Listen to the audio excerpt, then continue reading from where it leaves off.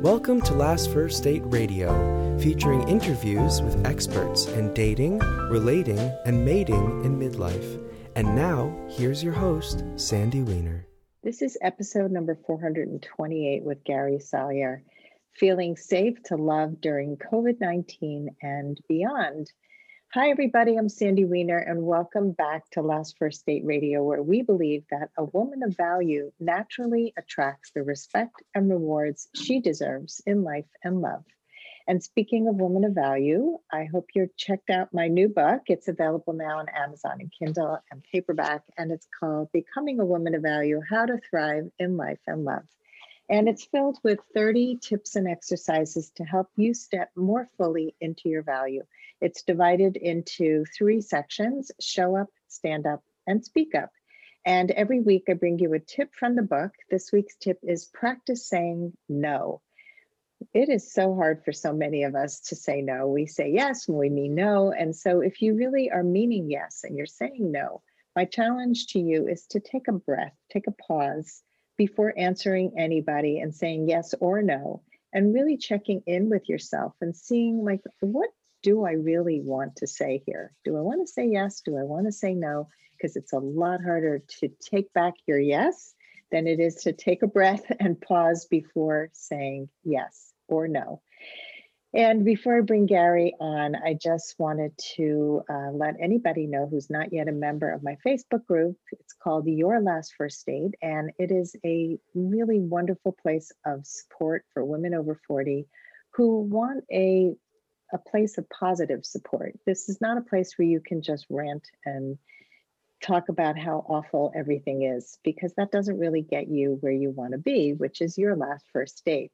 So join us there. It's really, I have to say, I've been part of other groups, and I have 7 monitors who monitor this group every single day. So you know that we are keeping to guidelines to keep you safe, to be able to really grow on your journey to your last first date. And now for my guest, Dr. Gary Salyer. He is a return guest.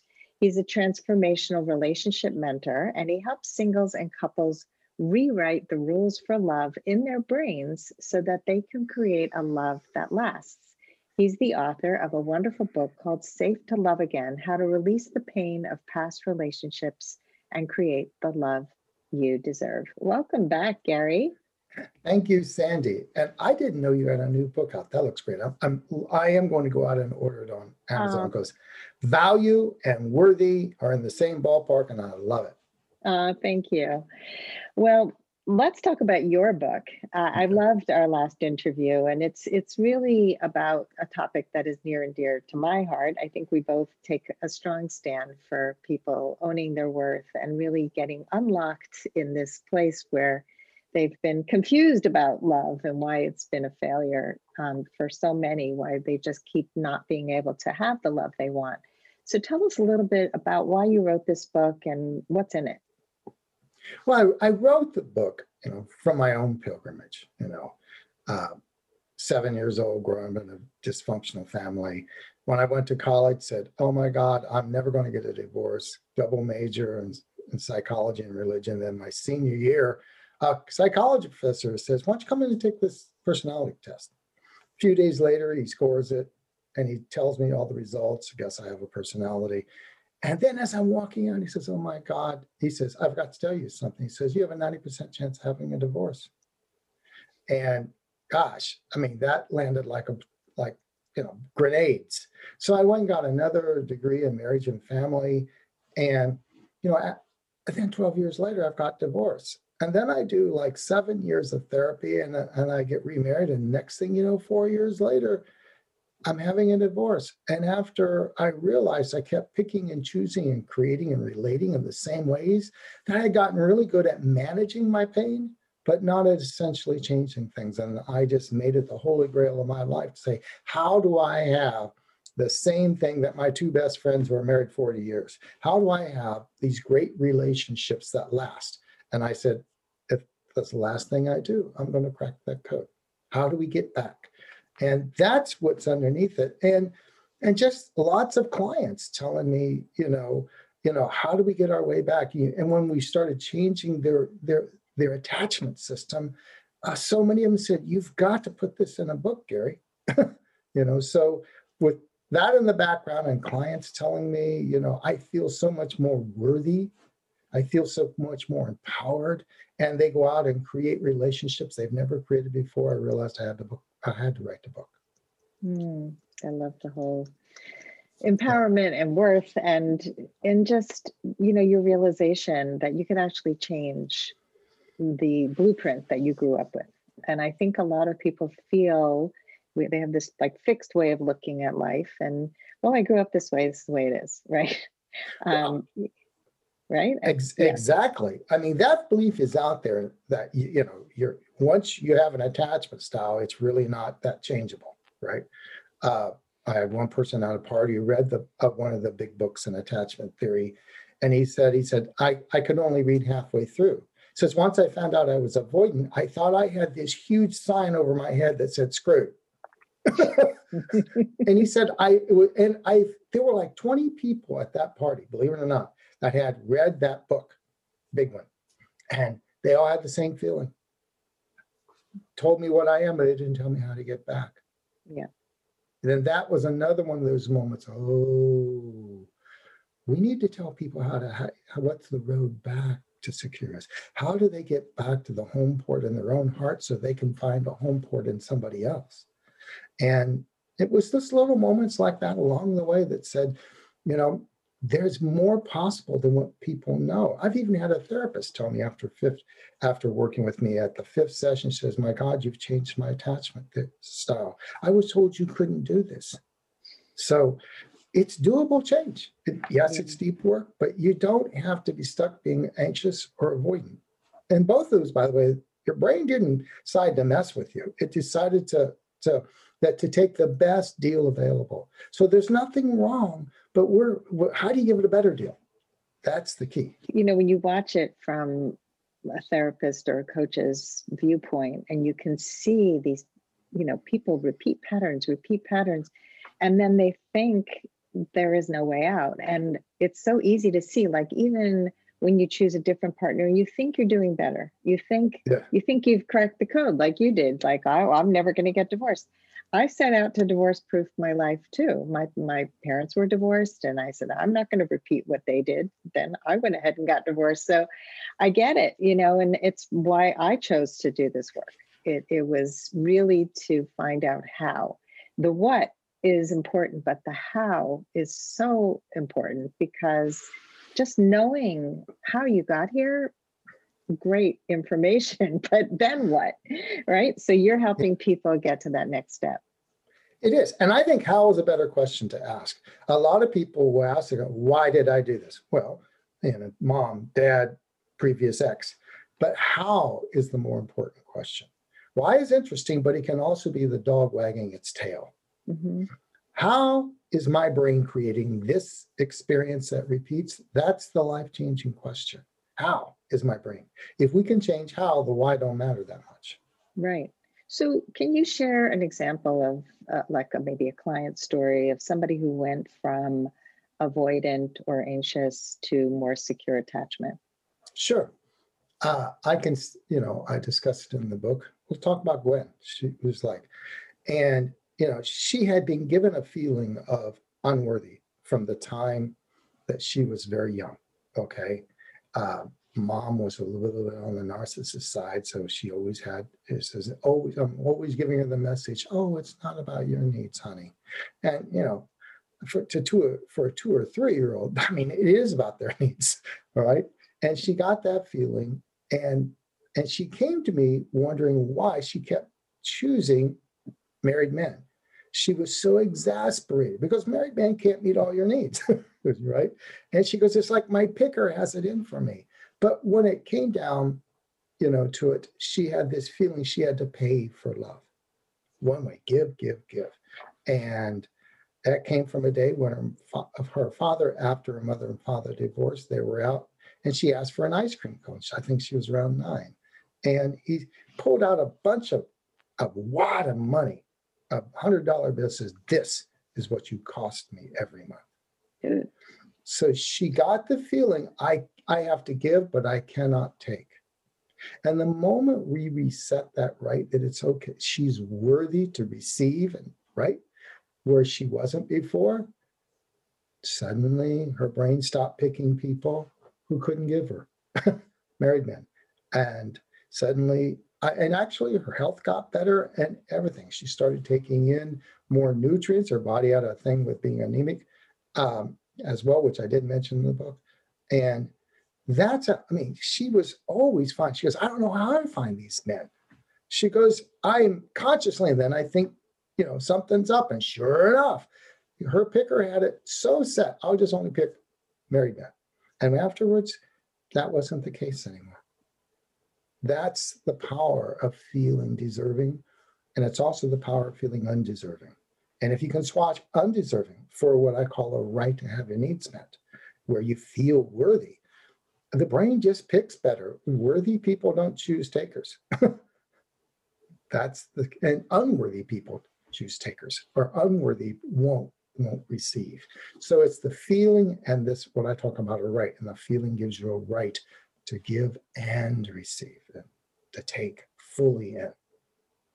That's a wonderful story. And it is so difficult for people to ask. I see it all the time. I think that when your programming is, when I ask, I don't receive, so it's not safe to ask. And knowing, first of all, that we often ask the wrong people. Yeah. And we also often ask in the wrong way. And so it's learning both, I think, to recognize the people who would be willing and happy to give you. In fact, if you tell them, I would love this from you, they are so happy you've given them the option to give, like it's a gift to give, and I think that a lot of people don't realize that they're taking away something by never asking. Yes. And receiving is just as much as important as asking. Being able to take in. A lot of times people give. And even if the other person tries, they won't take in. That's the more stringent. I once had 2 psychologists I was working with, and he said to me, what do you do when your wife thinks she has no needs? He goes, I try to give, she just won't take. And that was just as frustrating, she gave, but she wouldn't take. And it's important to do both. I agree with you. And I think people don't realize what it feels like to be on the other end of being told, no, I can't take from you. I think that we have to let people know, like, when you refuse my gift or my desire to give to you, this is how it affects me. I don't think we're so good at communicating those things. And I think when we do, we create more intimacy, we create more connection, more vulnerability. What do you think? Oh, I think so. And there's a real good reason. I mean, it comes from the great apes. The great apes, we all have a monkey mind, and they are real interested in being fair and equivalent, right? Balanced giving and taking. They've done experiments where if you give, you're giving these 2 monkeys a treat, and you can give them both grapes, and they're both happy. But if one sees that you gave them a carrot and the other one got a grape, oh man, they refuse to take, they'll throw it at you.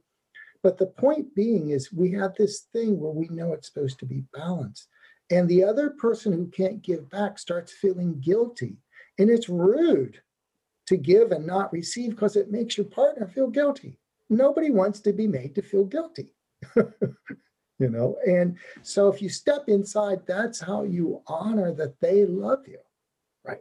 And that gets into another right I talk about in the book, that is a right to love and be loved right back. It goes both ways. You have to love and be loved back. It's back and forth. It's an energetic exchange that hopefully, if I give to you, then you take, and then you give back to me. And I fully take, and then I give back to you just a little bit more, just a tiny bit more. And you take that in, and then you give me that back, and just a little bit more. And that way, love spirals up. Yeah, I love your human rights, the basic rights. Like, I think people just don't realize that they have the right to love and be loved. It's like, I can love you, but then why am I so used? Why did that person take advantage of me? And that was so eye-opening to me too, in my personal growth journey, was to realize that people don't take advantage of you unless you let them. And when you realize that it's a right to take a stand for what's important to you. And It is. That changes everything. We are, what I have noticed in my own work, and I try to say this, we are all having the experience that we were given the rights for. And we should back it up and say what these rights are. I argue in the book that between 0 and 3, our brain gets these 6 templates for creating experience. You could call them permission slips, you could call them rights. I like rights, because we're born with a right. So the first one is a right to exist, that it's good being here on earth, and we can be in our bodies fully, and that we can be connected head and body, and the world is a comfy oyster. You feel comfortable. Like Einstein used to say, the most important decision you will ever make is whether the universe is hostile or friendly. Well, I hate saying it, but that was kind of determined in the first 2 months about whether you were welcomed with joy or not. But you have to have a right to exist so you can fully connect with all of you, so you can fully connect with somebody else. Then a right to have your needs met, where you feel, welcomed, not only welcomed, but worthy and nourished. Where you reach out, it's okay to ask, and to pair up with someone who tracks your needs and wants to give them to you, right? Then there's what I call a right to separate and belong. When the toddler gets up and running, they want to go out and do me.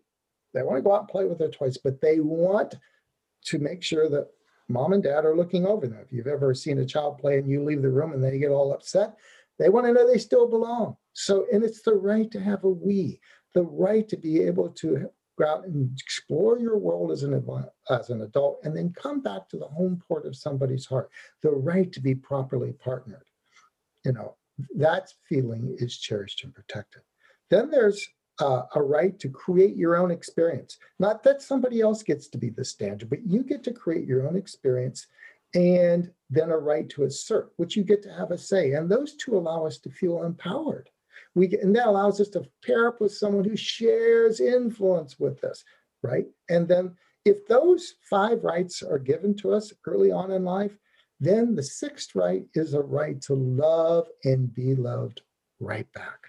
So these rights all have predictable patterns that play out in adult relationships. And if we don't have a right to have our needs met, then we find somebody that will be a taker, or we won't take. If we don't have a right to create our experience, we'll complain about the relationship that we paired up with a dominator. Or we'll lose ourselves in a relationship and then be afraid of ourselves. So these rights are the core's essence. If you have all 6 rights, you can be securely attached. Anything less than all 6, your brain opts for anxious. Oh my God, how do I lock this down? When are you going to leave me? Or avoidant. Oh, I better not depend on it. You don't know about love and partnership. So, but if you restore those feelings and those rights, the brain will naturally opt to pick and choose and create and maintain in a secure way, so that love thrives. It's so clear. And, many people define what healthy relationships look like and what secure attachment looks like, but I really love the way that you have created these rights. To me, it just really resonated. So I know that my audience will also hopefully really find value in this, because I think that the message is that we can change our future, our legacy. It doesn't have to be that you were born this way, and so that's the way it is. Exactly. I mean, these are all, any missing right is actually an old security protocol that has never given an expiration date. For instance, even though I had all those nice little degrees, when I grew up with a borderline mother, it was way better to be separate up in my room playing by myself than to be part of the quote unquote we down in that kitchen where you could meet Mr. Wall in a hurry, right? And a bigger hurry than you would like, or the paw would come out of nowhere, right? For no good reason. So separating and being by myself up in my room felt safe. Now, I didn't get it. Now, that's the permission right. All right to separate, no right to truly belong. I didn't get it in my first marriage where she would say to me, I feel lonely in this marriage. And I would say, I was working on my PhD, saying, well, I'm in the house, honey. And more right to separate than to come down and truly belong. So even though I had these degrees, no one changed the feeling that I had no right to be cherished and protected in a we. I had to do it by being alone. And when I ran that pattern in my first marriage, all degrees aside, nothing changed because the feeling and the right never changed. Right. Yeah. And for anybody listening, if you have saved yourself by taking yourself to your room to protect yourself from a dangerous situation or a chaotic situation, which so many of us have grown up in, then give yourself a lot of credit because you learned how to survive, but you didn't learn how to thrive. You didn't learn how to connect in relationship because of all the protective mechanisms that were in place. Exactly. My mother, was actually violent. That was the absolute best deal available. It was just giving it a better deal. So don't make any part of your brain wrong. No brain gets up in the morning and says, how can I screw with my master? It's no brain does that. And what we do know though, is if we find the exact flavor of safety your brain was seeking back then, and we can tie the new right to that flavor of safety, your brain will gladly take it. Gladly, So this is doable change. You can restore these rights. You can have a brain that says, I have a full right to love and be loved instead of to always love more than I'm loved back. Or I have a full right to create my own experience. And somebody wants to protect my dreams, not destroy them. And there are people out there that want to give you that. It's the job of making sure that your brain has the rights to pick the person and then to create and maintain. And if you run these feelings, I work with both singles and couples. When couples get these 4 feelings up and they give it back and forth, suddenly the whole relationship changed. Totally can imagine that. Well, let's go to the topic of the day, because we've established, what are the rights, the human rights, and how we can change it. But now we got COVID. We're taping this during COVID-19, where everything has shifted. So, we have isolation, we have social distancing. What do you see as the most difficult dating and relationship challenges that have been created by the pandemic? Well, the one I thought about was when my son called me today. Gavin Newsom, governor of California, said, you're all, let's lock down. And my son calls me and says, how's it feel to be grounded, Dad? And I said, well, it's been a while since I've been grounded, And I thought for 2 hours, and I thought, this virus is going to play havoc with the right to separate and belong. We're meant to, it's like breathing. We expand and we go out and we get to be a me, and we get to come in to the home port. We go out and connect, but we have a right to belong and separate. For singles, all of a sudden, there's no right to belong. It splits it right down the path. All right to separate, to be sheltering in place, but nobody there. And the big common complaint is, oh my God, how do I even date? Can I find somebody? Do I need to put all my dreams for love on a shelf, right? The opposite is exactly the truth. For couples, you don't want to be together all the time. Too much of a good thing is too much of a good thing. The heart and soul of a good relationship is the right to separate, have me time, go out, explore your dreams, and come back, like breathing. Now, all of a sudden, you're under each other's feet 24 hours. You're sheltering in place. You're working. And now your home is now your work. And now you've got the homeschool.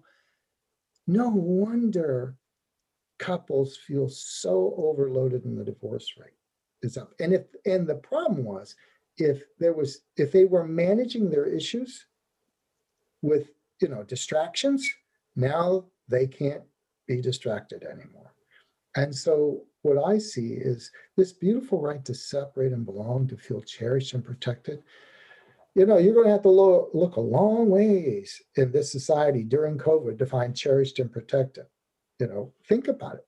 When people don't wear a mask, What are they complaining about? Oh my God, I don't feel cherished and protected. You know, that's the deal. And so I think the biggest thing this is affecting is it's and that right is at the heart of the ability to be paired up, to really feel connected. And it's messing with our connection big time. I totally see that. And I'm actually out there dating. And so one of the things that I have found is in the beginning, I didn't meet anybody in person. It was all Zoom dates, phone calls, which to me were helpful. In the dating sphere, like to meet somebody in person, I had some questions. You know, how are you social distancing? How are you observing, you know, any of the COVID restrictions? Or do you care about that? Is that important to you? Are you out doing things that could put you in danger, which could put me in danger? And then also to be clear about my boundaries around COVID. I'm not going to hug you. I'm not going to hold your hand. I'm not going to kiss you. Like, seriously be clear, because again, the right to be safe and cherished is important. And so putting it out there, I have found has been really helpful. Some people are not compliant, and that's fine. Those are people you don't want to meet. So do you have any other tips for people who are actually getting out there and meeting? Because in the beginning, it was like total quarantine. Then it started to open. It's closing back up. We're kind of like all over the place. But everybody's got different ways of looking at it. So I'm wondering if you have any other ideas about how to actually get together. And because there are people who are hooking up and, you know, having Yes. physical relationships. Yes. Well, you're hinting at something the way you're talking about the way you're dating. There's two things I say essentially to singles. The right to separate and belong in a couple is the right to have a we, not just, you know, two me's, but a we. Show me a couple without a we, and I'll show you a war. There has to be a we. Now, all successful couples have what Stan Tatkin calls a couple bubble. Now, for singles at this time, yes, there's a lot of danger. You have to create what I call a preliminary couple bubble. It's not the couple bubble that comes from, you know, commitment, but it's a commitment to, you know, like Glinda the Good Witch, to wave your wand and to say, we're going to create a space so that it is totally safe physiologically for each other. You have to be, so you get to know each other, hear the patterns, get to know enough to see what they're saying. You can trust them. This is all about trust. And then the both of you say, okay, we're going to quarantine for 2 weeks, or, you know, and he may say, you know, in order to make you feel safe, I will give up my poker game on Thursday nights, or agree not to go out to the gym.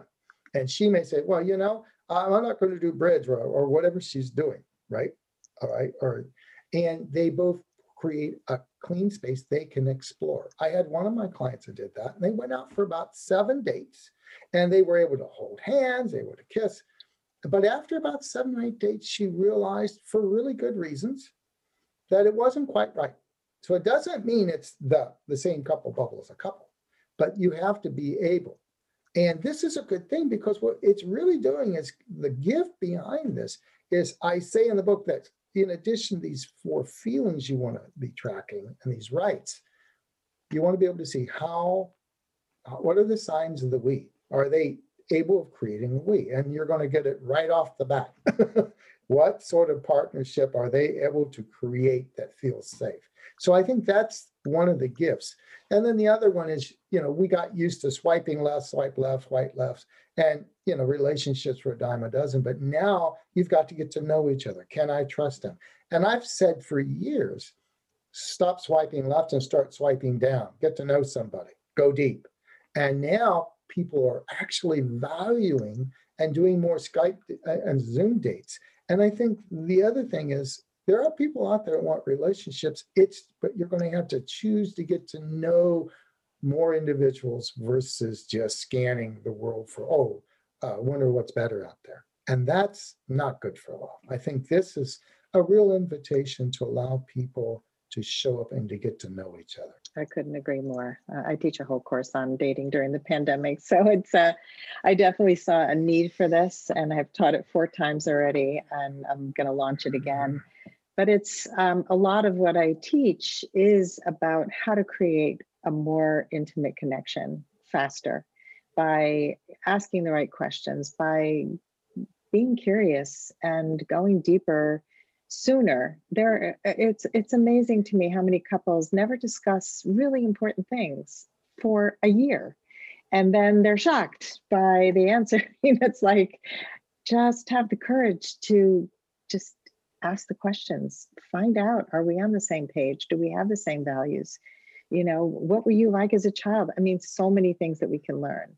So let's talk about that. There are people who are going, so you're basically saying quality over quantity. Stop Exactly. talking to 6,000 people or swiping 1 million people left, right. So we're doing more Zoom dates, more FaceTime, Skype, whatever dates. How can they make the best of these dates? Well, first off, there's one thing that I noticed in one of my clients. They get on Zoom and they were both so hungry for intimacy. They had these 4 and 5 hour marathon Zoom dates and a false sense of intimacy and connection and it would give them false positives, so to speak. This is, first off, half hour, 45 minutes, good enough. First date can be 15, 20, right? And so it's about, spread it out 3 or 4 times a week, get to know each other, a half hour at a time, find out what their day is like. And if you're out there, especially if you're a guy listening, you want to get interested in her day. How is her day like? Get a feel. And I do mean feel. Ask her, how do you feel? And when she asks you back, don't say, well, I feel that, it was a good day. You say, no, I felt a little, frustrated today. Give them a feeling word, no feel that's, And I'm so glad you said that, because most people, that's how they answer. How did you feel? I thought that he was wrong. No, that's not a feeling. Exactly. That's an observation. It's a judgment. It's a lot of other things. And when I'm dealing with couples, I have to teach most husbands. I said, so your wife as a female scans the word emotionally all the time. That's why she's got emotional processors on both the sides of the brain, and you only have it on one. That means her radar for life is set to scan for emotions. So if you don't ping her back with an emotion, a real emotion, then it's like, imagine the air traffic controller is tracking all these planes. If one goes off the screen, they get real worried if that thing doesn't ping them back. And when you don't ping back your mate, emotionally, they have no idea where you're at. It's less like the air traffic controller saying, where did Delta 478 go? And now they're worried, who's going to be landing on runway 16? And with all these feelings during COVID, there's so many big feelings out there. There are going to be feelings. It's an emotional echo chamber, so to speak. And what I tell couples is you've got to make every feeling absolutely safe, and it's okay, whatever the feeling is. And that's the first rule. So if you're dating, then make sure that you're connecting emotionally to each other, because everybody is carrying a baggage of all sorts of extra emotions, and it's natural. Why shouldn't we feel that? So connect emotionally, and then you get a much better flavor. And if you're a couple and you're hearing this, then only one person can freak out at a time. But get in touch emotionally. And then you'll find out what's the flavor of human being you're with, because it's all feelings anyway. I mean, that's what I said in my book. 4 feelings determine these permission slips. Welcomed with joy, worthy and nourished, cherished and protected, and empowered with choice. So if you're on these dates, these Zoom dates, you can still track those 4 feelings. How welcomed do you feel? How worthy? Are they asking about your day? Cherished. Like we talked before, and empowered. If you feel those, and you can give those, you're pretty good. But if they get on and they always want to have the screen black on Zoom or something, or it's all dark so you can't see them, how welcome do you feel? Right. Just go with your guts. The 4 feelings. track the feelings. And that's the key to knowing whether somebody is Mr. or Ms. Right. Great advice. I was on a first phone call recently where the guy ended up calling me at the end of my window. So we had like 10 minutes. So I'm like, okay, 10 minutes is enough for me. And he spent almost the whole time talking about himself. And he asked me about growing up in Atlanta, because that was on my profile. And he goes, oh, so you grew up in Atlanta. I have cousins in Atlanta. And he started telling me all these things. And I was like, it's so irrelevant to the conversation. I left when I was 8. He never learned that because he didn't ask me how long I lived there. And, I don't know your cousins. I don't care about your cousins. I don't know you. Why would I want to know about your cousins? The conversation was so disconnected. And we often do that. How did you feel inside? Oh, I felt like, I felt disconnected. I felt just totally isolated. It just felt terrible to be on the phone with somebody who was not connecting. And I'm a connector. It's funny. I call that being on self. There's like 3, versus switching into the other person. When people on self, you'll hear them say, oh yeah, you could say, man, I had this really cool stuff. I ran the Boston Marathon. Oh yeah, Boston, I had clam chowder there. They turn it, they only understand on their map. This is not somebody you want to pair with. You want somebody that can, what I call, switch into you. Get a hit of you, pure and unadulterated. Get out of self, switch into you, and then they can come into this place that's in between self and switch. I call it shift. It's where they can shift backwards and forwards between self, and this is what they're feeling, and that's a lot different. And so you're looking for switchers. Definitely looking for switchers, and they're not so easy to find. So many people just haven't done any internal work and are just very stuck. And I wish, for all of them to listen to this episode.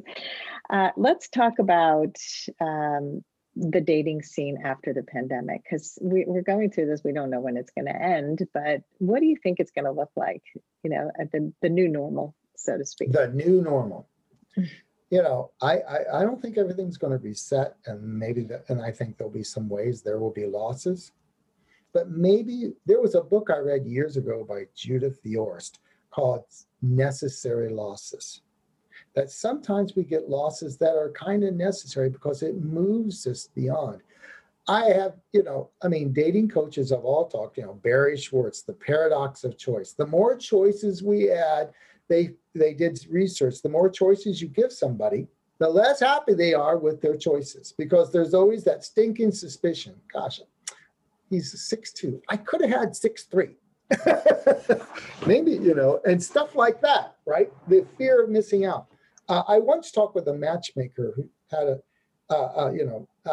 an elite matchmaker for couples.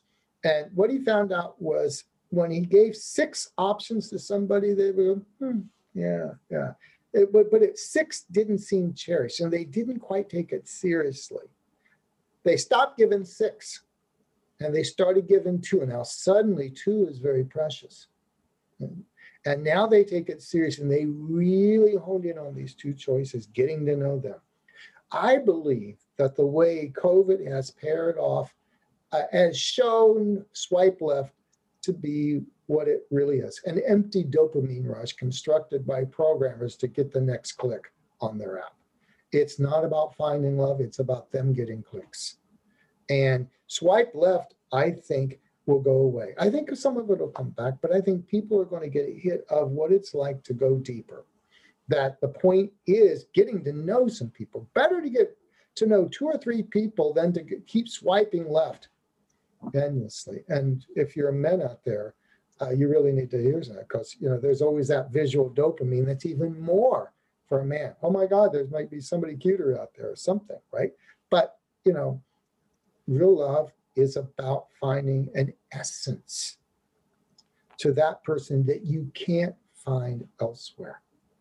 And they did studies on this with attachment, where they gave little children an attachment objects, like the little bears and blankets that they have to go to sleep with. And what they found is that children that didn't, they would bring him in and they had this big box that had a clever disguised scientist back there. And they say, could we replicate Mr. Binky? And the ones that were like, no, not that attached to Mr. Binky. Oh yeah, give me another one of those, right? But the ones that were super attached, I can't find Mr. Bear anywhere else. So the gateway, if you're looking for a really loving, long-term, lasting, committed relationship, is to get to know each other enough. And when people find an essence to that other person that they can't find elsewhere, that's when swipe left goes away. Because you could find somebody the same height, the same income, whatever it is, does Pilates. But if there's an essence, it's just the way, they smile at you, or the way they hum when they're, when they're happy, that you can't find elsewhere, that's the gateway. And I'm thinking that as we stop swiping left so much, we're going to be able to hear the heartbeats of each other's. And then we can get to that essence that says, hey, this is one I want a lasting relationship with. Yeah, I mean, I had a client who found somebody that she was really interested in, and she was keeping her profiles and her options open. And I said, you're really interested in this person. You don't have to be committed for life, but don't you want to get to know him in a deeper way? Don't you want to see if there is potential for more? Because you found a connection, and it's rare to find a connection. So dive a little deeper, see what's there. And then if that's not a possibility, you can always go somewhere else. But I think that we always are like, well, but he didn't have exactly this thing that I was looking for. And I love that you keep saying the essence, because the essence is what matters. It's not the job, the look, the thing that you thought was important before, but tripped you up all the time because that type of yours has not worked. And it's when you really connect heart to heart, essence to essence, you feel seen and you feel fully cherished for who you are. That's where love is. That's a treasurable moment, and that's the one we all want. See, the dating apps promote, long list, compatibility list. And compatibility lists don't predict connection. There's research now to know that when couples use long compatibility lists, oh, we've got, you do Pilates, you do, you've read, this book and all that, right? That these same couples, when they break up, there's higher rates of prediction of breakups, because they say, well, we just didn't have the right values. The actual culprit was they didn't have the right, Gottman research calls it marital friendship. It's the quality of the friendship, the connection, these 4 feelings. I once worked with a single woman. She came in the first session we worked in, and she goes, I found Mr. Jackpot. And I'm always interested in Mr. Jackpot, especially the first session when the picker hasn't changed, right? Right. Before we've done any work, right? And I'm always a little suspicious about Mr. Jackpot, right? Oh my God, Sandy, he was 6'3", and he wore Armani suits. He was a doctor. Can you believe that? He was a doctor, right? What kind of car? and he did Pilates. Can you believe that? He'd even read The 5 Love Languages by Gary Chapman. What a catch. Jackpot. Ding, ding, ding. Now, this particular client didn't have a right to have her needs met, didn't have more right to separate than belong, so didn't have a right to feel worthy, didn't have a right to feel cherished. About 5 weeks later, she comes into the office. She goes, yeah, he likes Pilates, just so he can check out the women. How cherished and protected was that? How worthy was that?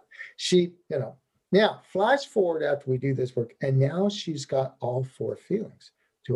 And she's running on that basis, not compatibility, but do I feel welcomed? And do I feel with joy? Do I feel worthy? Do I feel cherished? And do I feel empowered?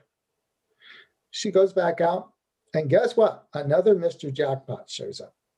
Pretty much the same thing, 6'3", expensive suits, except he's an attorney, right? And it's not Pilates, but something else he does. I forgot what it is, right? And another guy shows up that he's IT. He's about 20 pounds overweight. He comes in wearing a Hawaiian t-shirt, right? He makes good money. He's got a great smile. I saw the pictures. He just looked like a wonderful guy. And then after about a month of dating both men, she goes, I chose the guy with the Hawaiian shirt. And I said, why?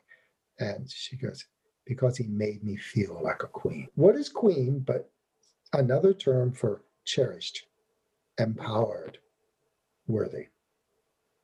Especially those three. Feelings. When she started using feelings, that's the base of attachment. That's the point I'm making, that our attachment are these 4 feelings that give us these rights and permission slips.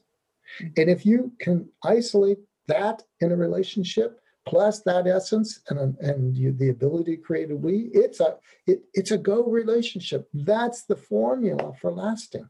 And we all deserve a lasting relationship. I agree. That's a great story.